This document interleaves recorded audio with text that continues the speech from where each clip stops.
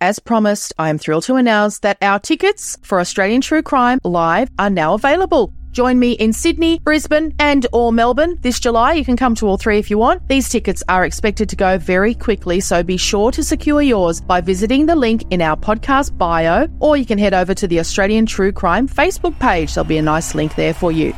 Update for Brisbane Australian True Crime fans. Brisbane is almost fully sold out for our live show.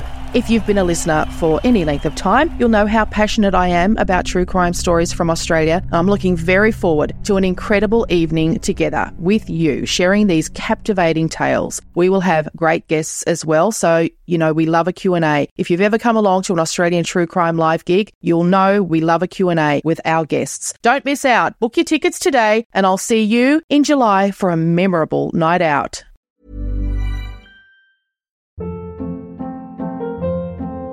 Hold up. What was that? Boring. No flavor. That was as bad as those leftovers you ate all week. Keke Palmer here, and it's time to say hello to something fresh and guilt-free. HelloFresh. Jazz up dinner with pecan-crusted chicken or garlic butter shrimp scampi. Now that's music to my mouth. HelloFresh. Let's get this dinner party started. Discover all the delicious possibilities at HelloFresh.com. I'm Sandra, and I'm just the professional your small business was looking for. But you didn't hire me because you didn't use LinkedIn Jobs. LinkedIn has professionals you can't find anywhere else, including those who aren't actively looking for a new job, but might be open to the perfect role, like me. In a given month, over 70% of LinkedIn users don't visit other leading job sites. So if you're not looking on LinkedIn, you'll miss out on great candidates, like Sandra. Start hiring professionals like a professional. Post your free job on linkedin.com/achieve today. Hey, it's Ryan Reynolds, and I'm here with Keith, co-star of my upcoming film, If, only in theaters May 17th. Do you want to tell people the big news? All right, I'll do it. Sign up now and you'll get unlimited for $15 a month and 6 months of Paramount Plus Essential Plan on us. MintMobile.com/switch. Upfront payment of $45 equivalent to $15 per month. Unlimited over 40 gigabytes per month. Face lower speeds. Videos at 480p. Active Mint customers by 531.24 get 6 months of Paramount Plus Essential Plan. Auto renews after 6 months. Offer ends May 31st, 2024. Separate Paramount Plus registration required. Terms and conditions apply if rated PG. Hey there, it's Michelle Norris. I'm host of a podcast called Your Mama's Kitchen. When I travel, I'm usually looking for a way to find a taste of home when I'm not at home. And one of the things I love to do when I am at home is entertain. And Airbnb allows me to do that. When I was in California recently, I rented a house that had a great kitchen. And when we were sitting around the table, we were all thinking, we're in someone else's house. Someone could be in all of our homes as well. If you have a home, but you're not always at home, you have an Airbnb. Your home might be worth more than you think. Find out how much at airbnb.com/host.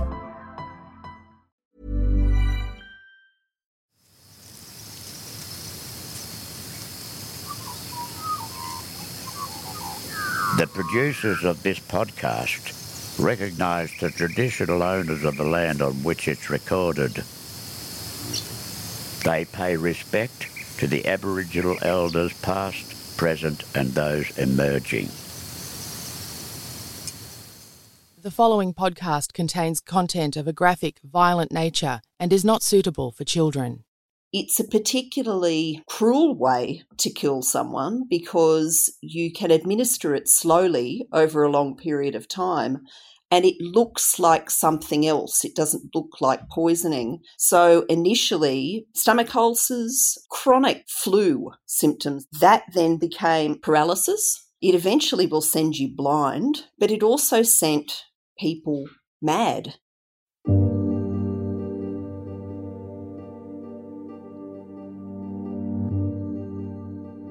After World War II, Sydney experienced a crime wave, and it was women who were the perpetrators. The household poison thallium, normally used to kill rats, was the murder weapon to kill husbands and other inconvenient family members. Unlike arsenic or cyanide, thallium is colourless, odourless and tasteless. Victims were misdiagnosed as insane malingerers or ill due to other reasons. Dr. Tanya Bretherton has delved into these cases of these women and the ways and reasons why they committed their deeds for her book, The Husband Poisoner. It's called The Husband Poisoner, Suburban Women Who Killed in Post-World War II Sydney. So why this particular period of time? What was it about this time that saw a number of very high-profile cases of women poisoning their husbands or even multiple men? There's probably two ways to answer that. The first one is that it was convenience. So in New South Wales at the time, we had the availability of a poison that was easy to get, cheap. So it was a heavy metal called thallium, which was commercially produced as a product called Thalrat. And it was pushed hard by the local councils because we had a vermin problem in Sydney at the time. So for people that were looking for a very convenient and easy way to get rid of people, Thalrat provided a solution because it was tasteless, it was odourless, it was colourless, so you could add it to food very easily. So for women who were looking for a way to eliminate people quietly, women in the post-war era in the 50s were the carers and were the managers of households. So they were the household cooks. So it was a very easy way to get rid of people if that was your thing. So Tanya, with poison, obviously some poisons are undetectable or it's very hard to actually pinpoint that it's poisoning that kills someone. What was it about this poison thallium? What does it do to the people that are given it? One of the tricky things, I think, initially is because the police had never been confronted with this before, they didn't know how to test for it. So some fantastic work was done by the Office of the Government Analyst, which was sort of the government laboratories, in terms of working out how to test for the presence of thallium in the body and what represented a toxic amount as well. But in terms of its effectiveness as, a method of murder, it's a particularly cruel way to kill someone because you can administer it slowly over a long period of time and it looks like something else. It doesn't look like poisoning. So initially the victims were experiencing, it looked like gastro really. People thought they just had stomach ulcers or prolonged chronic kind of flu symptoms that they couldn't get rid of. That then became paralysis. It eventually will send you blind, but it also sent people mad. And because the 50s, the era being what it was, there was a lot of stigma around mental illness. And that, I think, prevented people getting the help that they could have had because people didn't want to talk about the fact that people were suffering delusions. And what was it about the particular time? This is post-war. Men have been to war. They're coming back. What was it about this particular time in Australia's society that prompted these, suburban housewife poisonings? I think what's interesting about the cases that I've looked at in the book is that it covers a lot of really diverse reasons why women chose, one, to kind of kill people that weren't convenient and also to go about it this way. If we look at one case, I guess the case that a lot of people know is Yvonne Fletcher. And I think her case incorporates a lot of the elements of that post-war era that we think of as being part of women as poisoners. So in the post-war era, she was in a really unhappy marriage. She'd supported herself and her two kids throughout World War II by working in a box factory. When all of the men returned home from war, all of the women in that factory were displaced from that work and they weren't allowed to continue working part-time. So part-time work for women, they were considered to be unreliable if you were a married woman and that you were working. So she was out of work. She was in a very unhappy marriage and her second marriage was abusive. So she even took the step of going to the police to try and report her husband, which was something that very few women did at the time. And the police fobbed her off. And divorce was not an easy thing to obtain. So they were a working class family as well. They weren't moneyed. Yeah, she was in a tough spot. So what did she actually do? Did she kill her husbands or? She did. She killed her first husband, then remarried, and killed her second husband. So her first husband, it was a very unhappy marriage. She couldn't extricate herself from it. But then the second husband was really abusive. And so the first husband, she killed over kind of quite a long period of time. And the book goes into quite a lot of detail about how she went about it. And her husband ended up in Callan Park because he was diagnosed with depression and delusion and psychosis. But her second husband, she killed very quickly because he was abusing her, but also her two kids. And it was really that second murder that sort of everyone worked out what was going on as a result of that, because she'd been in the same house. All the neighbours had observed similar symptoms and a similar decline in the two husbands. And, yeah, the cat was out of the bag then. The police were onto her. So how did it play out that the police got onto her? Was it a neighbour that raised the alarm, or how did that investigation play out? There'd been a lot of rumours about her first husband. So the police very quickly built sort of a circumstantial case to begin with based on neighbour testimonies. And also her second husband, who died very quickly in RPA Hospital in Newtown, had heard the rumours as well about her first husband. So he, in fact, had a conversation with his sister. And, yeah, from that point on, the case moved forward very quickly. Now, this story was lapped up by the media. The newspapers covered this heavily. What was the media coverage like from your research that you used for the book? It was a really big media deal. So there's 3 cases that I look at in detail. Yvonne Fletcher's in Newtown. A woman called Caroline Grills was charged within sort of the same 12-month period for attempting to kill many members of her family. And a third case, which sort of involved the Ryde area. And all 3 of those cases got a huge amount of media coverage. I think the public was fascinated with the female poisoner archetype, but I also think there was a heck of a lot of scandal around some of these cases. So the third case that a lot of people in Sydney know about was the attempted murder of Veronica Monty of her son-in-law. The son-in-law's name was Bobby Lulham, and he was a rising star within the rugby league. She was having an affair with her son-in-law, but she attempted to kill him with thallium. And a lot of people knew that case, huge media coverage over it as well. So tell us a bit more about that case, because I can imagine it would have had very salacious headlines, and a woman having an affair with her son-in-law, and a high-profile one at that. That sounds like it's like the tabloid's dream. It absolutely was. So he played for Balmain. He'd been on an international tour. Bobby Lulham's wife, she looked a little bit like Liz Taylor. So there's photos from that era that are very glamorous. Moved into a house in sort of the new kind of little middle-class area around Ryde and Gladesville.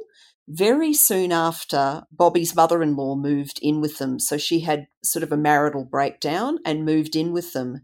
And within months, started an affair with her son-in-law. It's not really clear why things unfolded or why Veronica made the choice to try to murder Bobby. We don't really know. I don't think she was particularly mentally that stable. But, yeah, she fed him Milo at night. So she would make her daughter and son-in-law a nightly Milo, and she slipped some thallium crystals into it. And he started to get very sick very quickly. What was the age difference with Veronica and Bobby? She was in her late 40s, early 50s, and he was in his 20s. It was a big scandal. How was it detected that she was actually poisoning him? Well, this is the strange thing, is that she, you know how in bad telemovies, people will clip things out of the newspaper and send anonymous letters. So they might send a ransom note that's been used by clipping headlines and assembling words so that you can't detect who is the author of the note. She started sending notes to the homicide detectives at CIB saying Bobby Lulham at this address, spelled out, is being poisoned with thallium. Isn't that curious? It's weird. It's probably the most bizarre case that's in the book because we just won't ever really know what on earth was going on there. Because they'd already had Yvonne Fletcher's case had already gone through the court system. Yvonne was already in jail.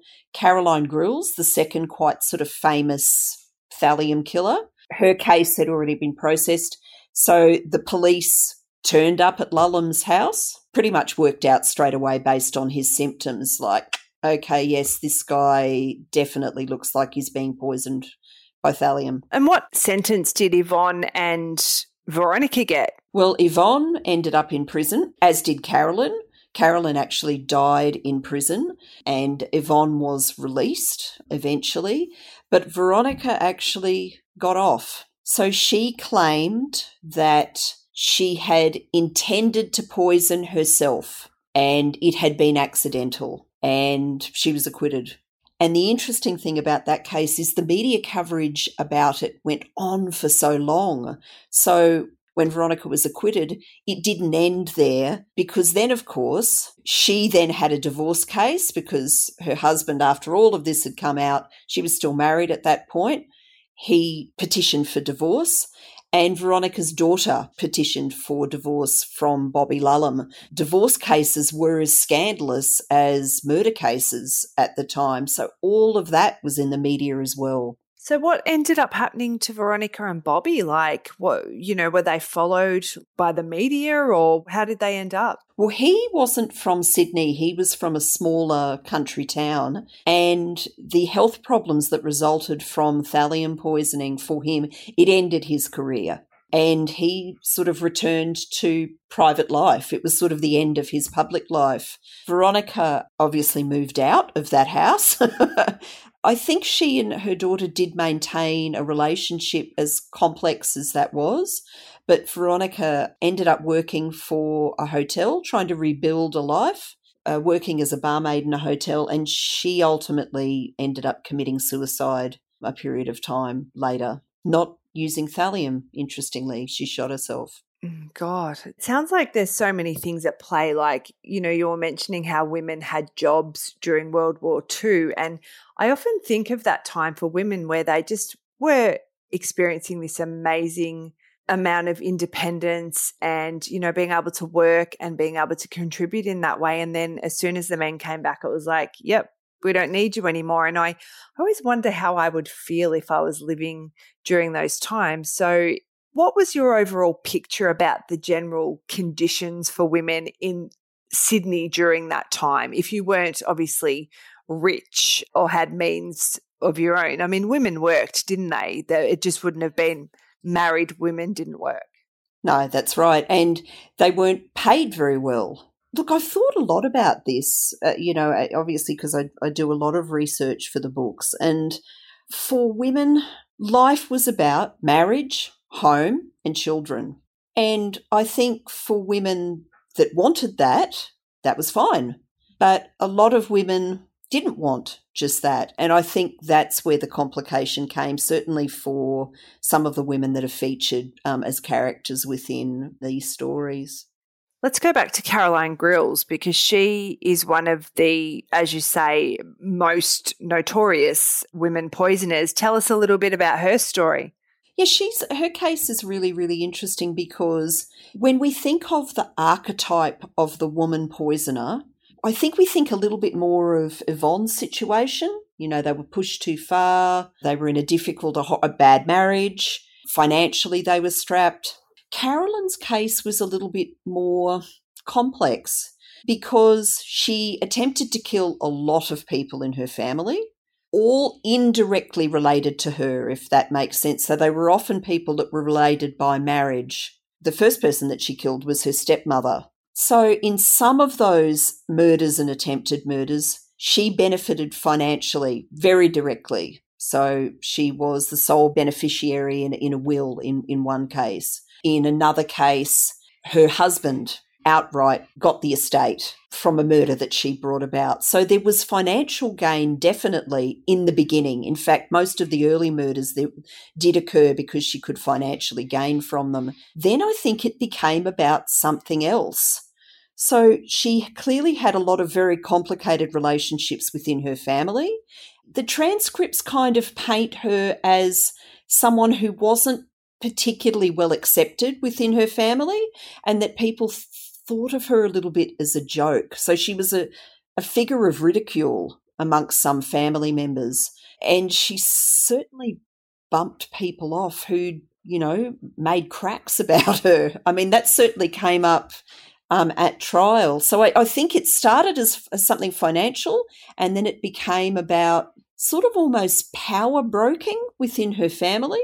So they were like strategic killings, but reorganising the family in a way that was more to her liking. I'm looking at, as we're speaking, an old newspaper article on Trove of an illustration of Caroline, and she looks like something out of Miss Marple or something, or Agatha Christie. Absolutely. What was she like? Like, what did she look like, She did. She was a little, round, grandmotherly-looking lady who wore really round glasses and little hats, but with netting across the front, support hose. She was quite short, and she had a lot of problems with her knees and ankles, so she sort of walked with a hobble. So she was the least intimidating character that you could imagine.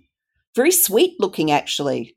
It's always fascinating. It feels like it's a, British murder mystery or something, looking at this picture of her. Yeah, absolutely. And strangely, she was obsessed. The other thing about the post-war era that was interesting is that we had a whole wave of crime movies coming out of Hollywood, and a lot of them featured women killers. So that sort of femme fatale thing that we know about women in film, that kind of started in that era, and Caroline was obsessed with them. So make of that what you will. So how many people did she actually end up killing? The hard part is that there were cases where she was never formally charged, but it's deeply suspicious.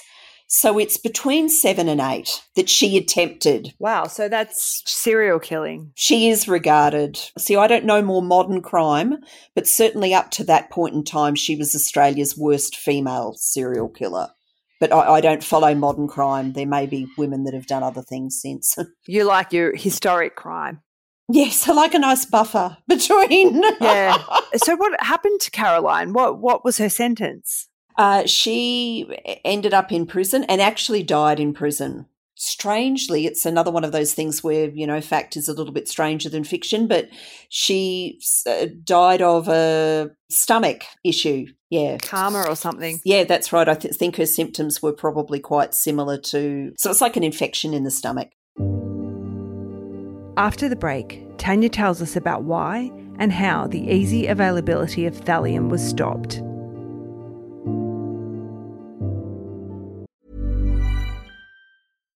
Hi, I'm Daniel, founder of Pretty Litter. Cats and cat owners deserve better than any old-fashioned litter. That's why I teamed up with scientists and veterinarians to create Pretty Litter. Its innovative crystal formula has superior odor control and weighs up to 80% less than clay litter. Pretty Litter even monitors health by changing colors to help detect early signs of potential illness. It's the world's smartest kitty litter. Go to prettylitter.com and use code ACAST for 20% off your first order and a free cat toy. Terms and conditions apply. See site for details. Ever catch yourself eating the same flavorless dinner 3 days in a row? Dreaming of something better? Well, HelloFresh is your guilt-free dream come true, baby. It's me, Keke Palmer. Let's wake up those taste buds with hot, juicy pecan-crusted chicken or garlic butter shrimp scampi. HelloFresh. Stop dreaming of all the delicious possibilities and dig in at HelloFresh.com. Let's get this dinner party started.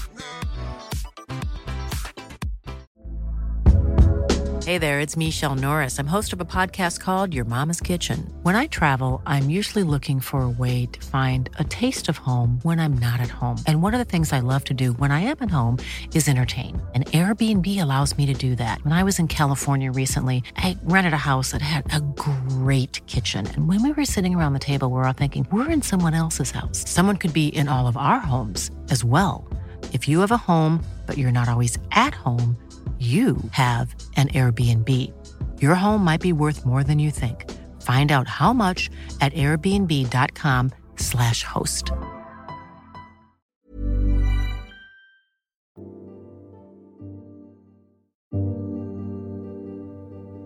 Post-World War II, you could buy thallium anywhere.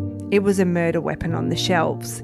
Tanya tells us what happened after the spate of high-profile poisoning cases. It really was these three cases that I think brought about the change. And the only reason that the three cases happened, kind of were allowed to unfold, is because they happened in a really short period of time. So Yvonne's first murder was sort of 47, 48, as was Carolyn's, but then wasn't discovered really until about 1952. And then 52, 53, 54, that was when Veronica's murders and so forth occurred. So it really was sort of all of these cases that contributed to a lot more regulation around the sale of poisons in general, because really before, when the women were going in and purchasing these things, in fact, some councils were even giving away thallium because they wanted members of the public, being on the front foot about addressing the vermin problem in Sydney. But you could really buy it anywhere. So hardware stores, your local grocery, pharmacists had special promotions on the counter for it. So it was very easy to get, but it was really after these sort of three cases that, the government went, no, we can't allow this to continue. So then what happened? How could you buy this kind of poison if you needed to use it for your rats? Well, you still could buy it, but a record was kept of all of the sales. So you had to give your name, address, provide ID, that kind of stuff, so that you could buy it, but they were going to find out pretty quickly that you'd been the purchaser of it. And in fact, there was a case that occurred. A husband attempted to kill his wife using thallium. And it was after the new legislation had been introduced. And as soon as she presented with symptoms, they very quickly worked out who was responsible for it, because he'd been the one to go in and buy it. It's a bit like when they go into Bunnings to buy like duct tape, tarpaulin, I don't know. The serial killer starter kit, as they say. It's a bit like, that's very obvious, mate. Like, what are you doing? So we've spoken about some of the reasons why these women killed. The motives were, to get out of a terrible situation, as we saw with Yvonne Fletcher. And then there's some avarice, some greed in the case of Caroline Grills. What were some of the other motives that you discovered from the cases that you wrote about? There was a case that occurred just after Yvonne Fletcher's. The male police officers who were responsible really for a lot of the thallium prosecutions in New South Wales, they pursued that case in a country town in New South Wales. They pursued that case in a very similar way, using the same kind of mode of investigation that they had pursued with Yvonne. It was a woman that wasn't happy in a particular family circumstance. She was attempting to murder her prospective son-in-law. So her daughter was engaged to a guy she didn't like. That case was not successful. And in fact, to this day, we actually don't know. They were thallium murders, but we actually don't know who was responsible. And so did you write about any cases where women killed their own children with poison? It's as horrible as it is to imagine, but we do know that's happened in the past. I did cover parents poisoning children in the second book that I wrote, because it was happening a lot in the Edwardian era. And why was that particularly in that era?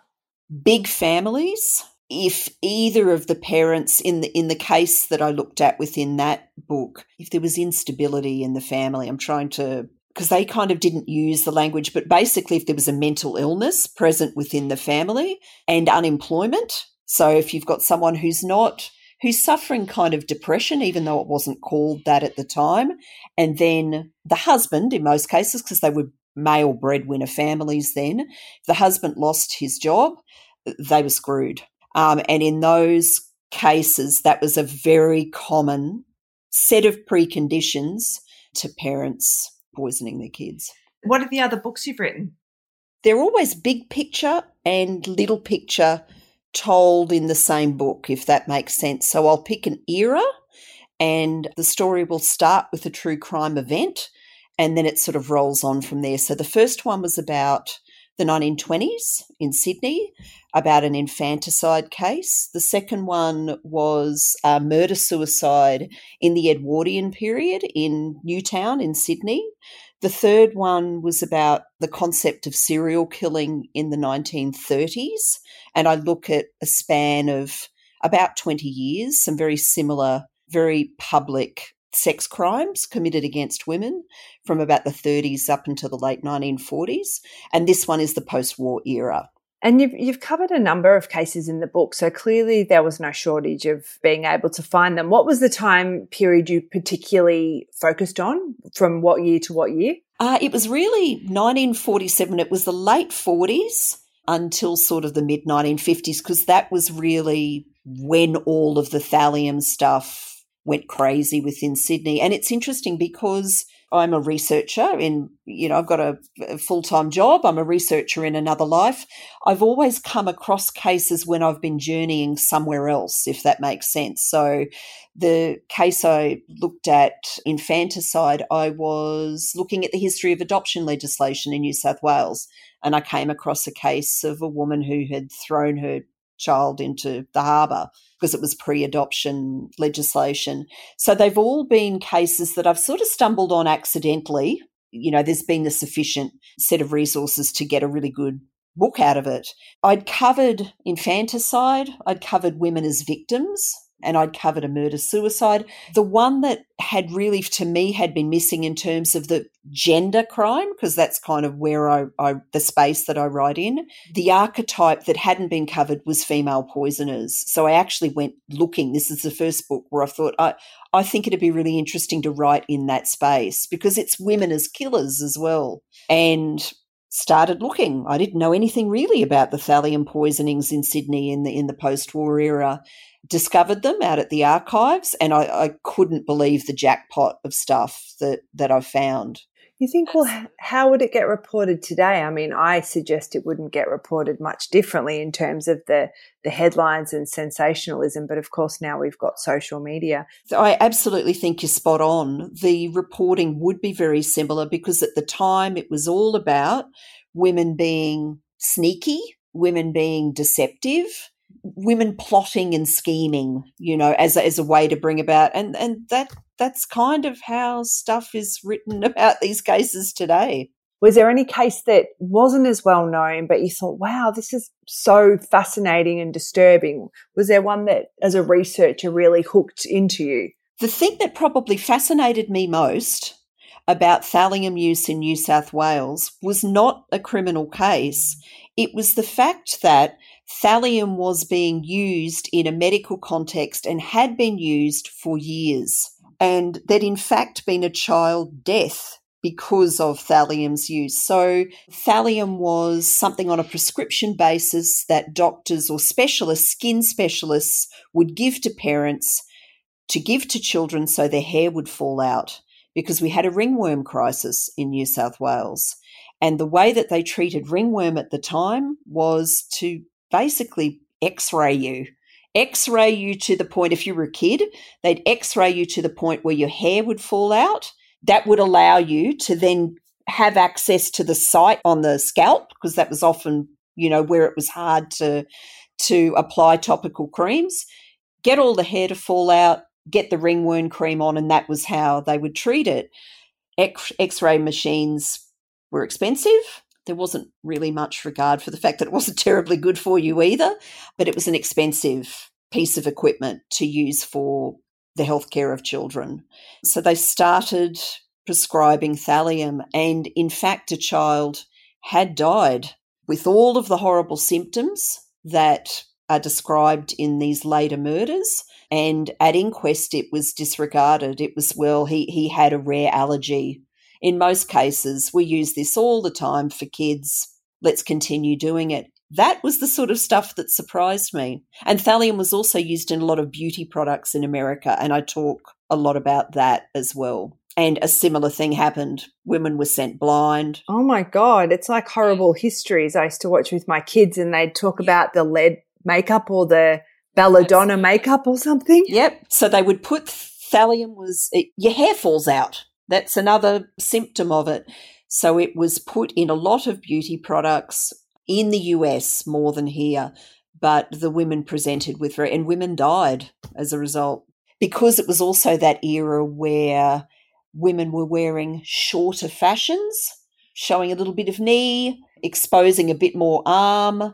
They wanted to be able to remove hair a lot more quickly and easily.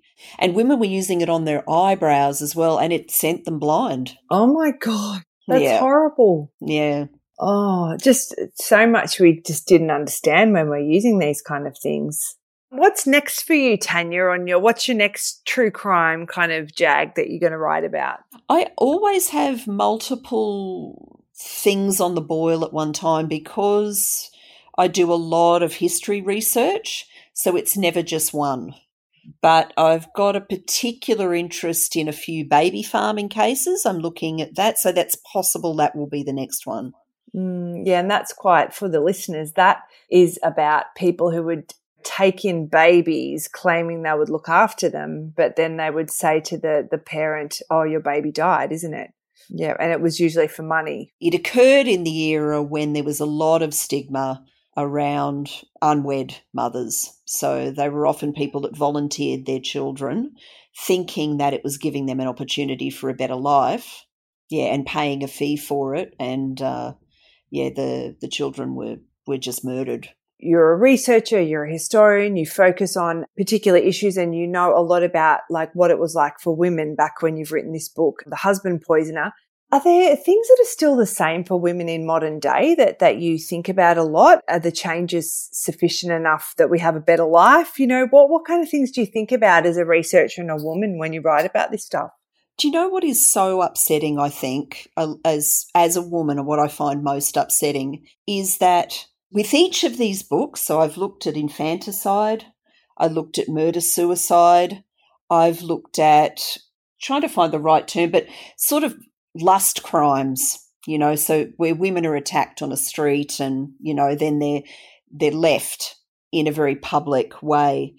What I find really chilling about it is that with each of the books, you can console yourself with the idea that this was a long time ago. The context for how women live is very different, and then there will be a case in the news that will bear an uncanny similarity to what I've been studying or looking at in a historical context. With the infanticide story, we've had some terrible discoveries of babies in suitcases, which primarily was what that first book was about the disposal of children. We've had some awful public cases which occurred around the time that book came out.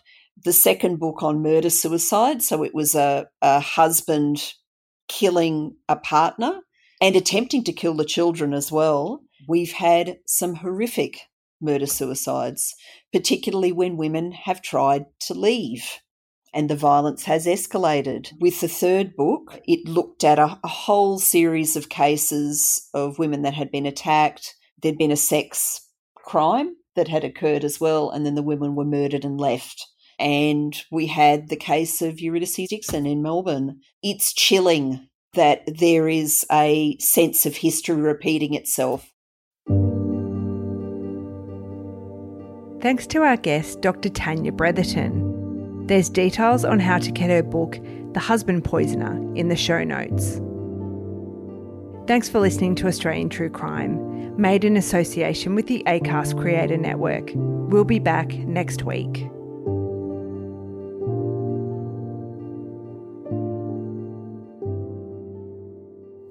This has been another Smartfella production in conjunction with the Acast Creator Network.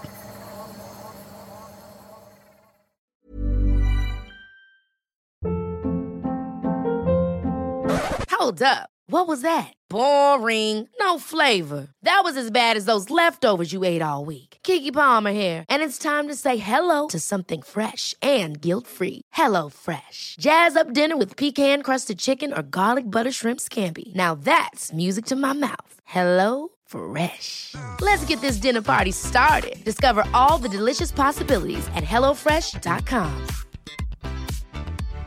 When you make decisions for your company, you look for the no-brainers. And if you have a lot of mailing to do, Stamps.com is the ultimate no-brainer. It streamlines your processes to make your business more efficient, which makes you less busy.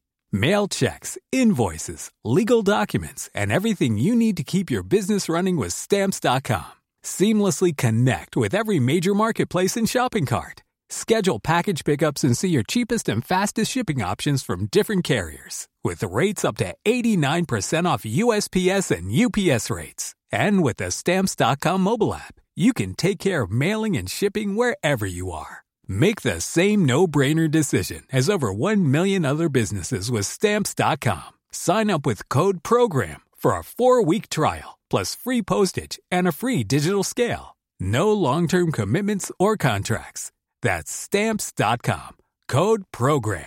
The secret to summer-ready skin is here. Osea's #1 best-selling Undaria Algae Body Oil, clinically proven to instantly improve skin elasticity and transform dry skin to silky, soft, and unbelievably glowing. Its signature scent of freshly squeezed grapefruit, cypress, and mango mandarin transports you to sun-kissed summer days. Get healthy, glowing skin for summer with clean, vegan skincare from Osea. Get 10% off your first order site-wide with code GLOW at OseaMalibu.com.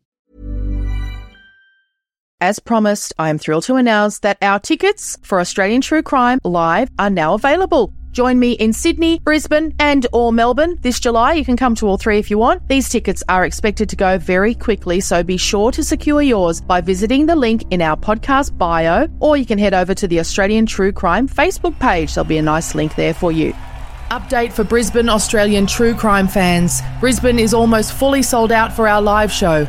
If you've been a listener for any length of time, you'll know how passionate I am about true crime stories from Australia. I'm looking very forward to an incredible evening together with you, sharing these captivating tales. We will have great guests as well, so you know we love a Q&A. If you've ever come along to an Australian True Crime Live gig, you'll know we love a Q&A with our guests. Don't miss out. Book your tickets today, and I'll see you in July for a memorable night out.